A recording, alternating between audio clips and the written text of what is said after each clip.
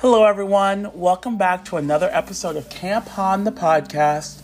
Today, I'm joined by Ranger Justin, and actually Ranger Steve's in the background, just not saying much. So we're going to talk about the metalworking building. So enjoy, and it's really exciting because we have our new welding program up and going this summer.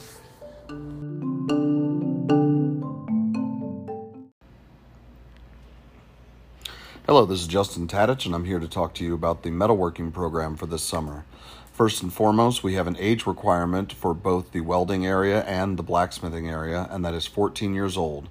We apologize, but on this count, we are inflexible. Nobody will be taking blacksmithing or welding who is under the age of 14. Clothing is the next most important part. No synthetic clothing can be worn in the area because, well, it will melt to you. Cotton and cotton blends are the only clothing allowed. We prefer you wear long pants, but you can wear shorts if you want. The long pants are to prevent you from getting sparks and stuff down in your boots. We do prefer that you wear leather boots in the area, but as long as it is closed-toed shoes, you are okay. As for the metalworking program in the blacksmithing area, we will not be offering Metalwork Merit Badge. Instead, it will just be a blacksmithing experience similar to that of advanced blacksmithing or adult blacksmithing that we've had in years past. The numbers for that are 8 people, and the numbers for the welding program are 4 people at a time. In the welding area, we will be offering Welding Merit Badge, and the clothing and age requirements are the same.